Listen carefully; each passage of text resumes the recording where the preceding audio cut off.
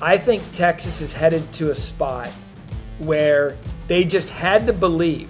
Recruits, college football, and the public had to believe that Sark could get it done at Texas. I think that's all they needed.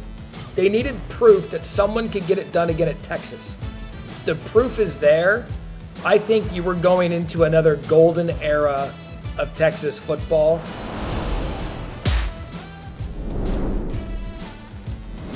Hello and welcome in. It's always college football. Today is February 1st, and we appreciate you coming to us wherever you came to us from, whether that's the ESPN podcasts, whether that's just podcast platforms with Apple and Spotify, or wherever you get your podcasts, the ESPN YouTube channel. We appreciate you very much.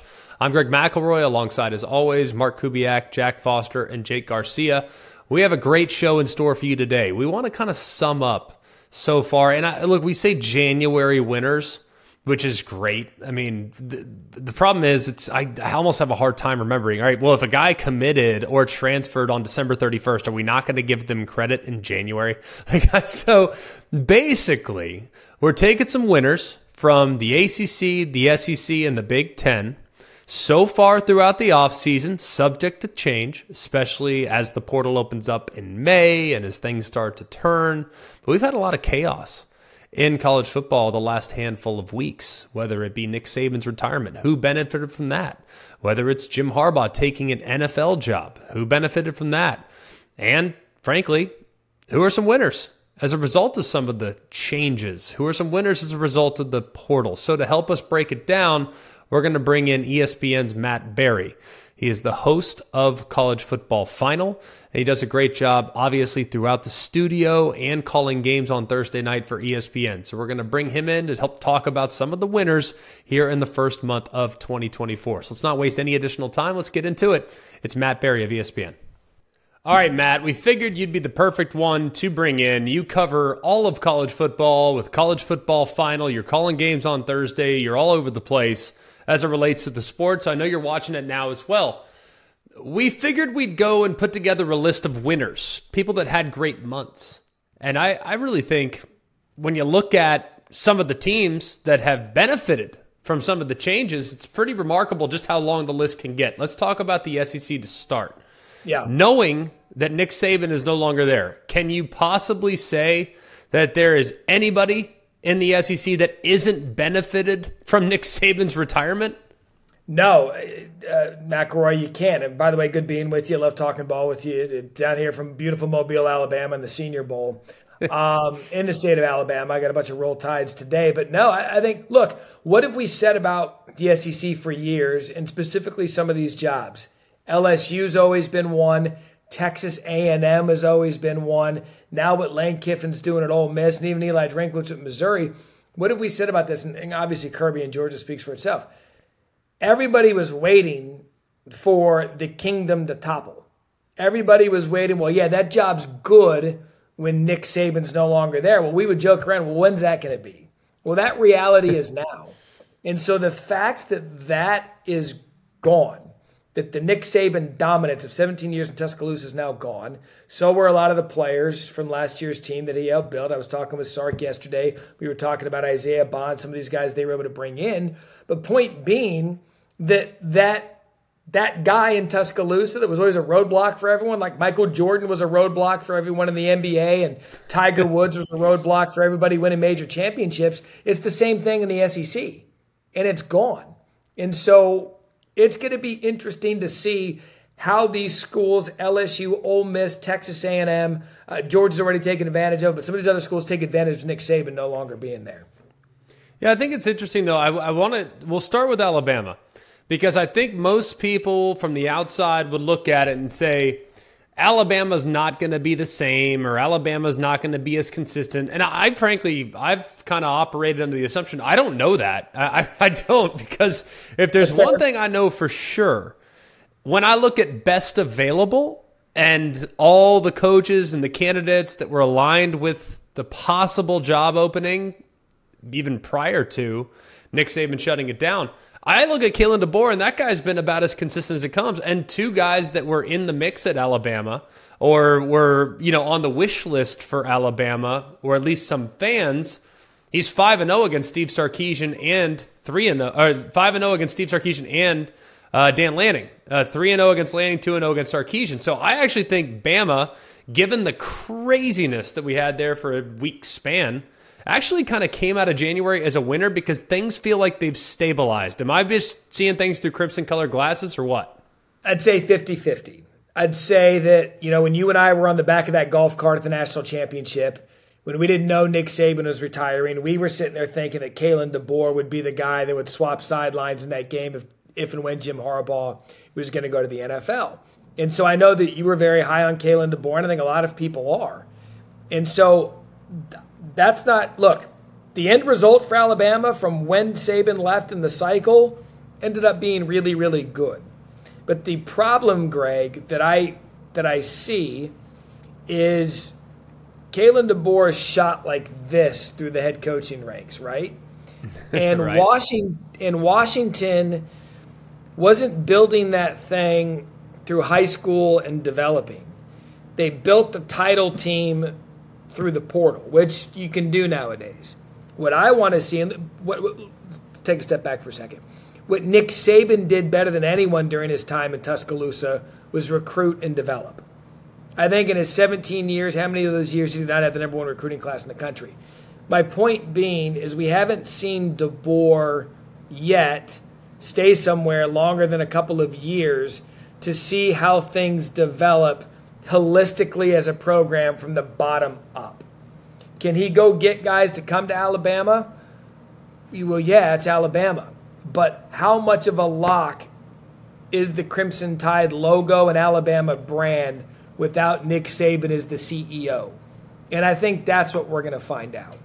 Because Alabama, before Nick Saban, as you know better than anyone, it was teetering.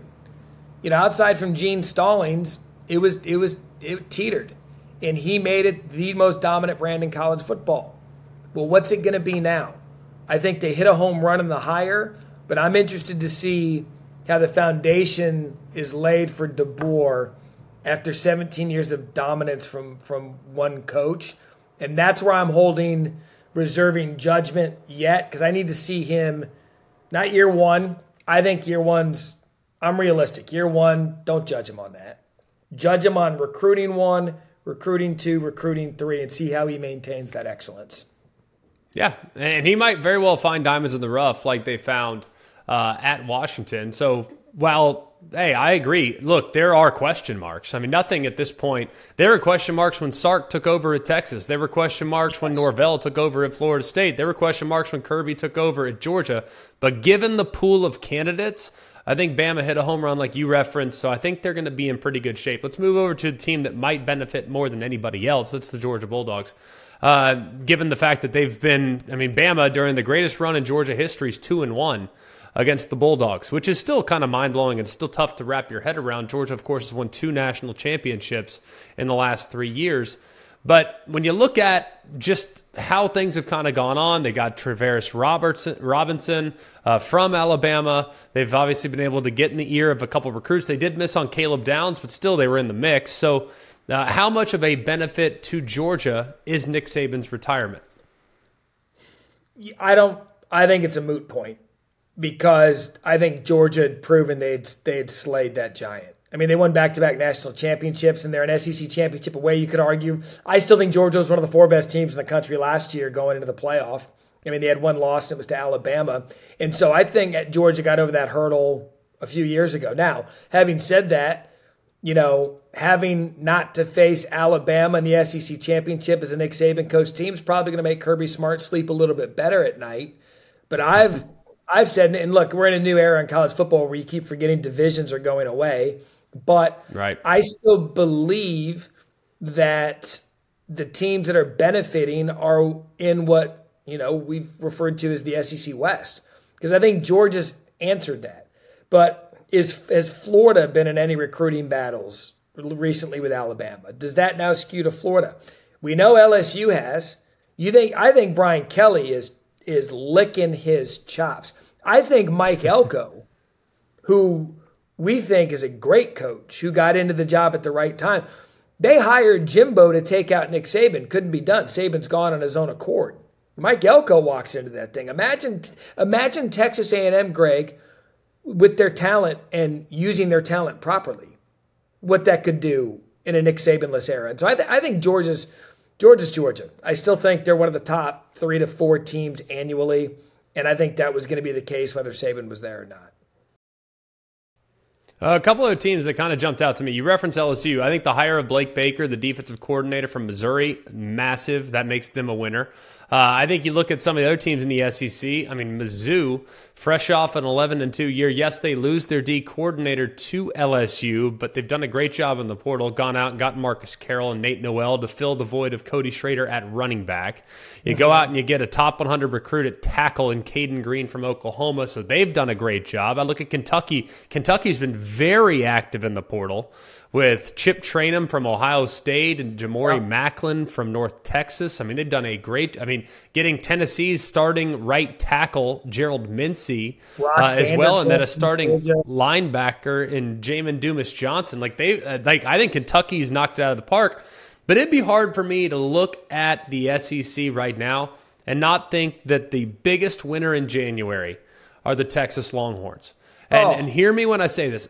Maybe others, I think the Nick Saban departure is big for them naturally, but they went out, and as a result of the Nick Saban hire, they get Isaiah Bond at wide receiver. They get Amari Niblack at tight end. They've now gone out and gotten 3 other receivers in Matthew Golden and Silas Bolden from Houston and from Oregon State, respectively. I think when you look and we fast forward, the biggest beneficiary and maybe the biggest winner in the SEC as a whole here in January are the Texas Longhorns. Are you on the same page, or do you see it differently? No, 100%. Sark's eyes lit up when we were talking about Silas Bolden yesterday here in Mobile and what kind of player he can be for that offense and just kind of finding a way to move him around. Think about Isaiah Bond. And this is no knock on Jalen Milroe, but what Milroe does well isn't what Quinn Ewers is going to do well for a receiver like Isaiah Bond. And so I think Texas, here's where I think Texas is headed, McElroy. I think Texas is headed to a spot where they just had to believe, recruits, college football, and the public had to believe that Sark could get it done at Texas. I think that's all they needed. They needed proof that someone could get it done again at Texas. The proof is there. I think you were going into another golden era of Texas football. I don't know that you'll see, like you did with Mac Brown, double-digit 10-win seasons. That was an era that may never come back. But I firmly believe now that people understand that Sark can get it done, I think you're going to enter a window of dominance for the Texas Longhorns. He's proved it in the portal. They're loaded again.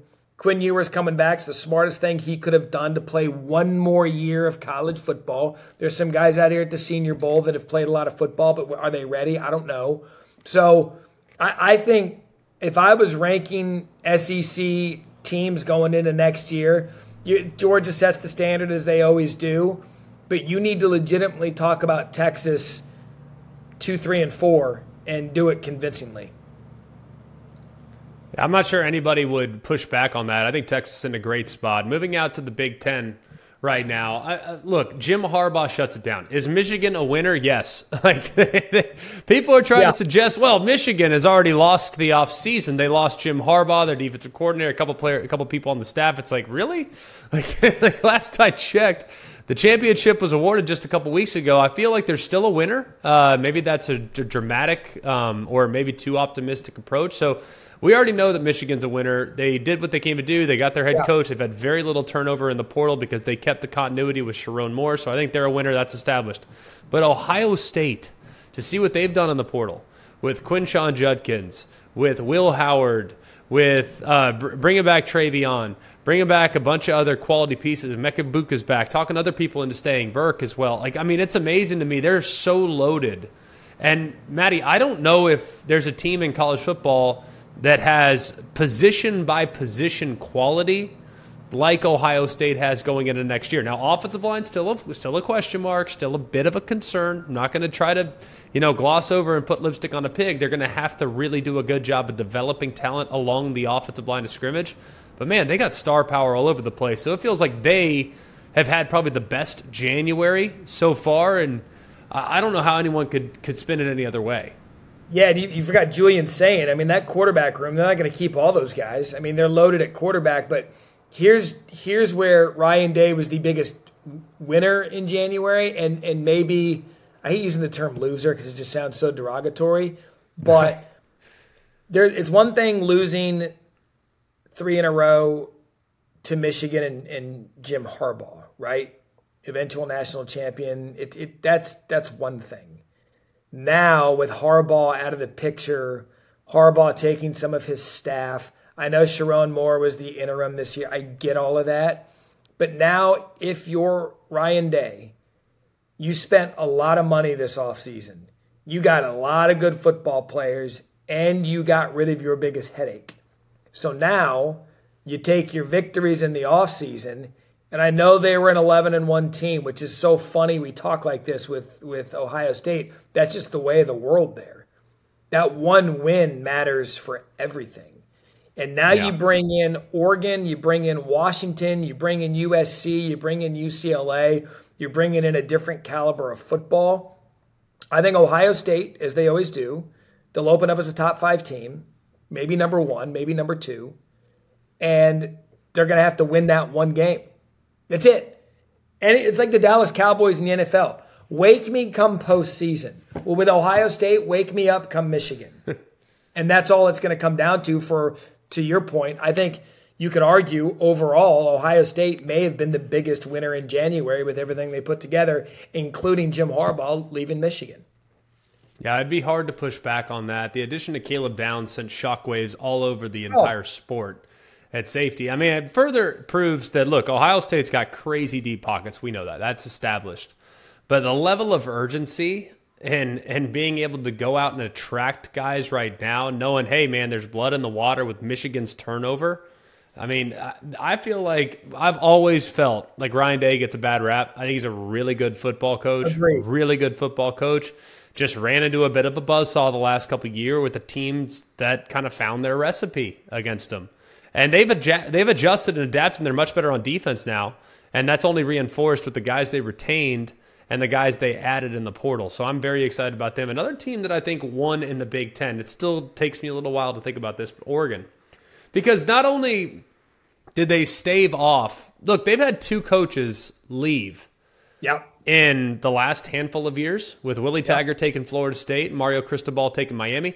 They have now locked down Dan Lanning. And he didn't even listen because his buyout was prohibitive and this additional agreements that he had with Oregon and Nike were impossible. They've locked down a potentially generational coach for the foreseeable future, because if Texas A&M can't afford him, can't even afford to get to the table, you know that he's not going anywhere. Bama can't either. So I think locking down, you bring in Dylan Gabriel, locking down Dan Lanning, that's a win for Oregon for the foreseeable future as they kind of navigate what is a changing terrain as they move to the Big Ten. Yeah, I refuse to call them a Big Ten team. I'm not going to do that till we kick off Labor Day weekend and they actually are in the Big Ten, but I know where you're getting at. And here's how Dan Lanning, I believe, looks at this. What doesn't he have that he needs? What doesn't he have in Oregon that he needs? He's got everything he wants, okay? He's got everything he wants, and he got a really, really good job for a first-time head coach. And so I think there's some semblance of loyalty there, which you don't see with coaches a lot when they're job hopping. But I think there is some like loyalty that says, hey, man, I was a coordinator, and I got a job at Oregon. And I'm winning big at Oregon. And I've got money at Oregon. And I'm going to one of the Power 2 in the Big Ten at Oregon. I can get any recruit I want. My family loves it here. So you know what? I'm just going to beat the hell out of people here at Oregon and see what happens. Now, ultimately, end of the day, we can't foresee the future 2, 3, 4 years from now. But you made a good. If A&M couldn't get him and Alabama couldn't get him, who's going to get him? And so he's a young guy who fits Oregon perfectly, and that Oregon likes to be cool and they like to have the swagger. They're tucked up there in Eugene. You can't even get there. You got to fly into Portland and then drive, and it's a mess to get there. But somehow he's found a way to maintain the swagger that Mario brought with his recruiting. And look, You look at the Big Ten next year. God, I hate saying this. But Ohio State, Oregon is going to be right there. I don't know if USC has the chest to go play up in the cold and some of those physical teams up there. It'll be interesting to see what Lincoln does for an encore from what was a disappointing season. And so I'm with you. Dan Lanning, to me, you go Ryan Day 1 in the Big Ten, and you go Dan Lanning number 2, and I don't even think it's close. Yeah, it'd be hard to push back on that right now. I do think Lincoln, though, and I would actually, as controversial as this may sound, I know you as a diehard, Sparky Sun Devil, going to have a hard time seeing the benefits to what's gone down at SC. I get this. I think they've won January. Maybe I'm crazy. All right, maybe I'm just. Yeah, you'll need to sell me on this one. Let me try. All right, let me at least try. I'm not saying I'm going to. I'm not saying I'm going to succeed, but I'm going to try. Here's what I like so much about what's gone down. He identified an issue with Alex Grinch defensively. Now, are they going to alter practice? Are they going to change how they approach spring ball? Are they going to have more physicality in practice? I can't tell you those things. I don't know. But I do know this. I think he's gotten it right with some of the hires he's made defensively. You go and get Danton Lynn, who did a great job at UCLA right down the road in establishing a physical culture that's really aggressive defensively. And then to add to his staff, he goes and gets a sitting head coach in Matt Entz from North Dakota State. We've already seen what happened at North Dakota State Disciples at Wyoming with Bull. We've seen what happened with Kleiman, obviously at Kansas State. We've seen what happened at Northwestern with what happened there last year. I mean, this North Dakota State's got a pretty sweet coaching tree right now. Well, hey, we'll take the head coach North Dakota State. We'll make him our linebacker coach. That's massive. You go and get a big-time, well-respected defensive line coach, an area that has been a headache for SC for a while, defensive line and second-level defense. And they go and get a guy from the NFL in Eric Henderson, who is the co-defensive coordinator now, and he did an amazing job coaching Aaron Donald and guys with the Rams the last handful of years. He has major bona fides. You also get Doug Belk, who was the defensive coordinator at Houston, who was an up-and-coming riser from the Nick Saban coaching tree. He's coaching the secondary. And you had Jaden Mayava at quarterback, who thought he was going to Georgia. Well, He had a great year at UNLV last year. He's now in the running to maybe be your guy, even though it does feel like the quarterback position based on the bowl game performance is in good hands. So maybe I'm crazy, and I understand this, but it felt like rock bottom for SC there at the end of the regular season. They had a good bowl performance, and now they've fortified their defensive staff. So I'm feeling like the arrow's pointing up for the Trojans. Am I crazy? So from a staff perspective, you nailed it. He did everything that he had to do to wash away the Alex Grinch era. And that you can't debate. What we didn't talk about during this USC discussion, do they have the players to execute the new defensive mindset? I've talked to several Pac-12 coaches over the years and recently that doesn't believe or didn't believe that USC had any interest in hitting you, or they didn't like getting hit, or they weren't physical like the Pete Carroll days of USC. What's California known for in recruiting? Quarterbacks, receivers, and running backs. That's what they're known for. There are coaches within the country that believe the California player is much different than the Texas player, than the Big Ten player, than the SEC player, which is to say physical with speed. And so has Lincoln found a way to bring in the type of attitude player that he's going to need to succeed with that new defense and to play in the Big Ten? Because I just don't know that the California high school player gets beyond the 7-on-7 now. A lot of quarterbacks, the quarterbacks are legendary. The receivers, legendary. The running backs, 5 stars everywhere. Find me a D lineman. Find me a guy up front. Find me a linebacker. Find me the guys that used to come. Find me a Palomalu, like the guys that used to just beat the hell out of you at USC. Where are they? So I don't know that, look, staff's, you nailed it. Staff's fine. Players, Has that changed? We're going to find out. A buddy of mine always said it's not very fun to be 320 on the beach. So maybe that's a thing. I've talked to a couple of high school coaches out there, and they're like, "Man, it's different. It's different out here. You always hear about our quarterbacks. You always hear about our quarterbacks. You always hear about our receivers. Where's the Dallas Turners, right? Where's the Will Anderson Jr.? Where are these dudes? Can he get out of California and get them? I mean, it's USC. It's a brand, and they have money. So if they can, then yeah, USC can be back on top. But if you can't win with what you had coming back last year, then you're going to have to convince me that Mayava and those guys are better than Caleb Williams and everybody they just trotted out a year ago. I'm not sure I could do that. I do think they are better on defense. At least schematically. I'm optimistic that they'll be schematically better. Before we move to the ACC, is there anyone else that you would kind of qualify as a winner? In the Big Ten? I guess I know you want to call it the Pac-12 departures, but let's call it the Big Ten. That's what the grown-ups are calling it nowadays, right? Maybe James Franklin at Penn State for the same reason of Jim Harbaugh being out of there.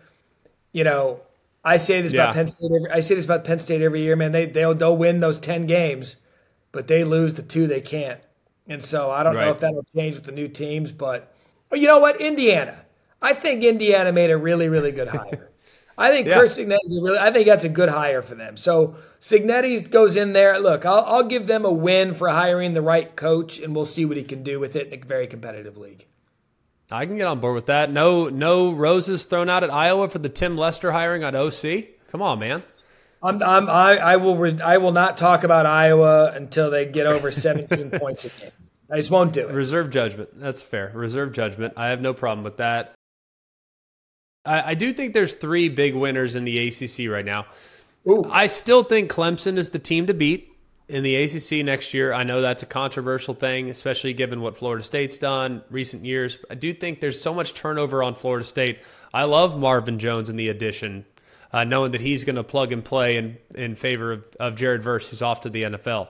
I think DJ Uyungale's a good player. I don't know exactly how his offensive – I mean, Norvell's amazing. I think the offense is going to look a little bit more Memphis than it has Florida State the last couple of years with Jordan Travis at the helm. I think you're going to see a little bit more pitch and catch, a little bit more RPO throwing it, as opposed to a guy that can extend plays. I think it's a good fit. And I also think, too, even though Mike Norvell was never offered the Bama job, I do think similar to the Lanning scenario, I do think the perception of him being committed long-term, 8-year, $80 million deal to Florida State was massive, especially knowing the upheaval that Florida State could potentially go into with the ACC and the grant of rights and the fight that's going on. They have their coach locked down, so that's one less thing to worry about. So I think it's been a good month for Florida State, albeit the most recent performance is disappointing. I think enough people have just said that doesn't matter.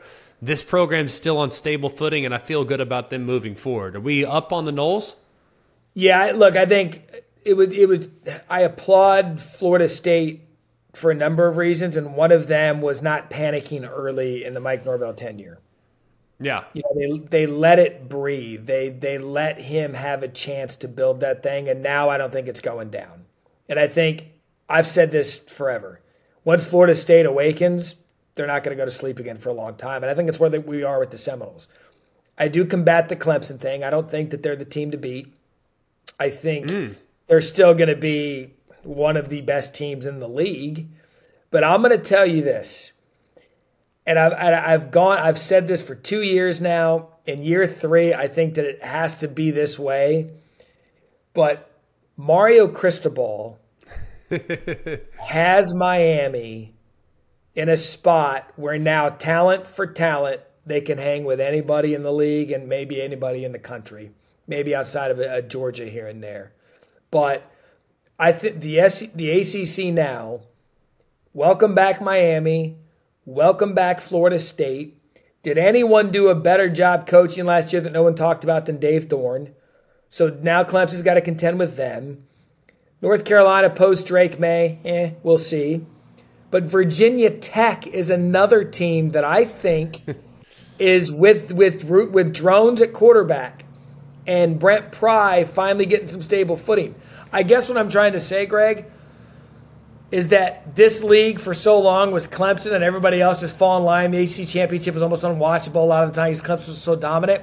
But now that NC State's up, Virginia Tech's up, Miami's up, Florida State's up, NC State just continues to win 9-10 games, it's not a layup anymore.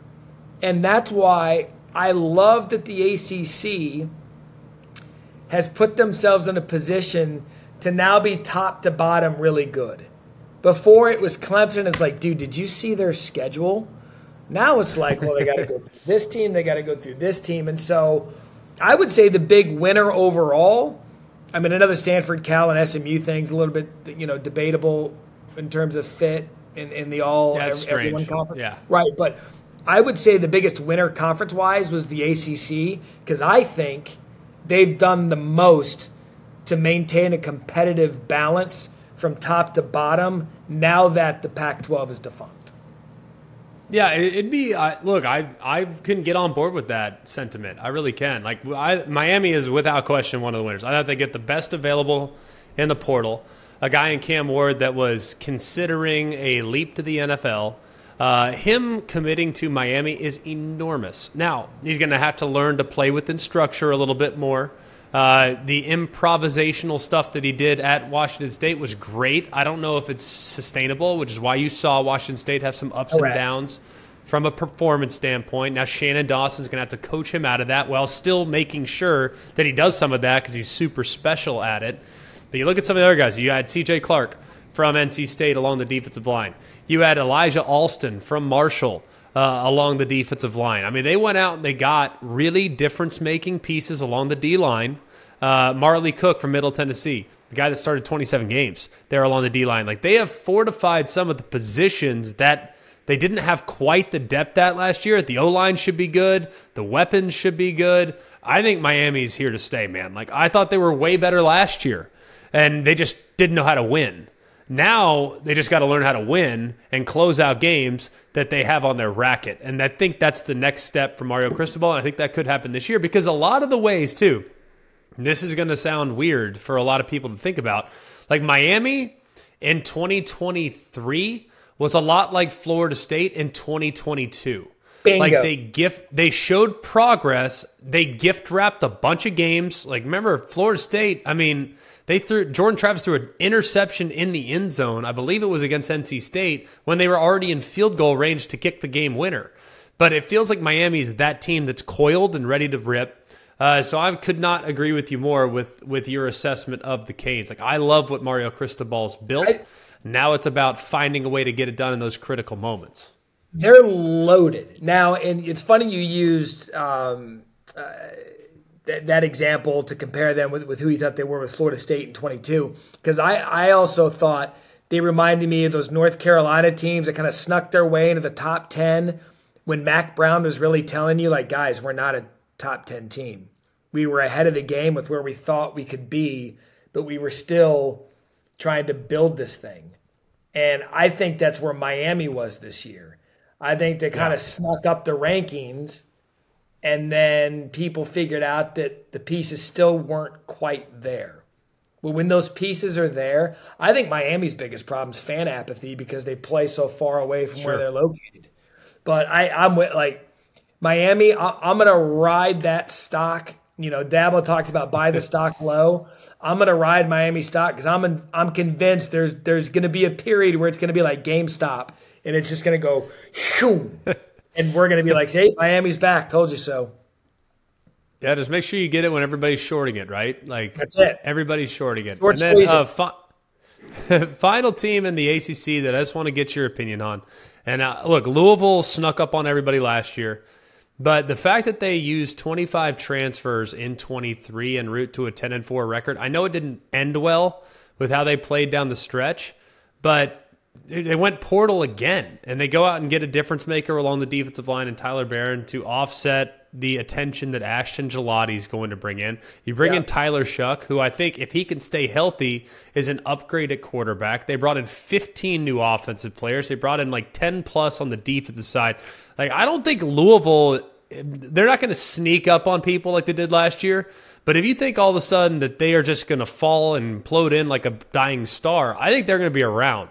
And they're going to pull some upsets this year, and they're going to disrupt in the ACC. I don't know if they can win it, but I think they're going to disrupt in the ACC, similar to how they disrupted this year with the win against Notre Dame and some of the win against Duke and some of the other performances that you had scattered throughout the season. Yeah, allow me an apology really quick to Louisville fans. As I was going through those ACC teams, I was staying on that Eastern Seaboard corridor. And I was talking to Miami. I was talking about Florida State, Miami, North Carolina State, Virginia Tech. So my apologies, Louisville. You absolutely belong in that conversation. And I'll put it as simply as I can with Louisville.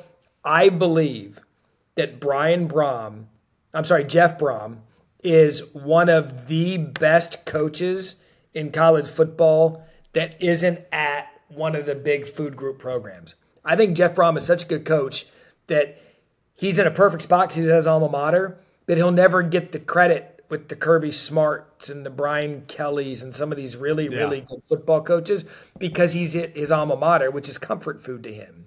But I think he is so good, and he brings in such experience but belief in what he's doing. Louisville is one of those schools that because he is there, they will hit you and fight you for 4 quarters no matter what. And the match that was made in that football Louisville heaven for them with Brom coming home, McElroy put it this way, and this isn't a slight on Louisville. This isn't a slight on Louisville, and I don't mean it this way. But if Brom was at a Florida State, an Alabama, a Tennessee, a Georgia, if he was at a food group program, he would be in the same sentence as some of the guys I brought up. And because of that, because he's not a flight risk because he's home, I think Louisville's set up until he decides he wants to do something else. Yeah, I think you're in a great spot there, man. This was a terrific visit. I know we didn't get to your Arizona State Sun Devils and their impending move to the Big 12. We will get there at some point at a later date. The Big 12 at all.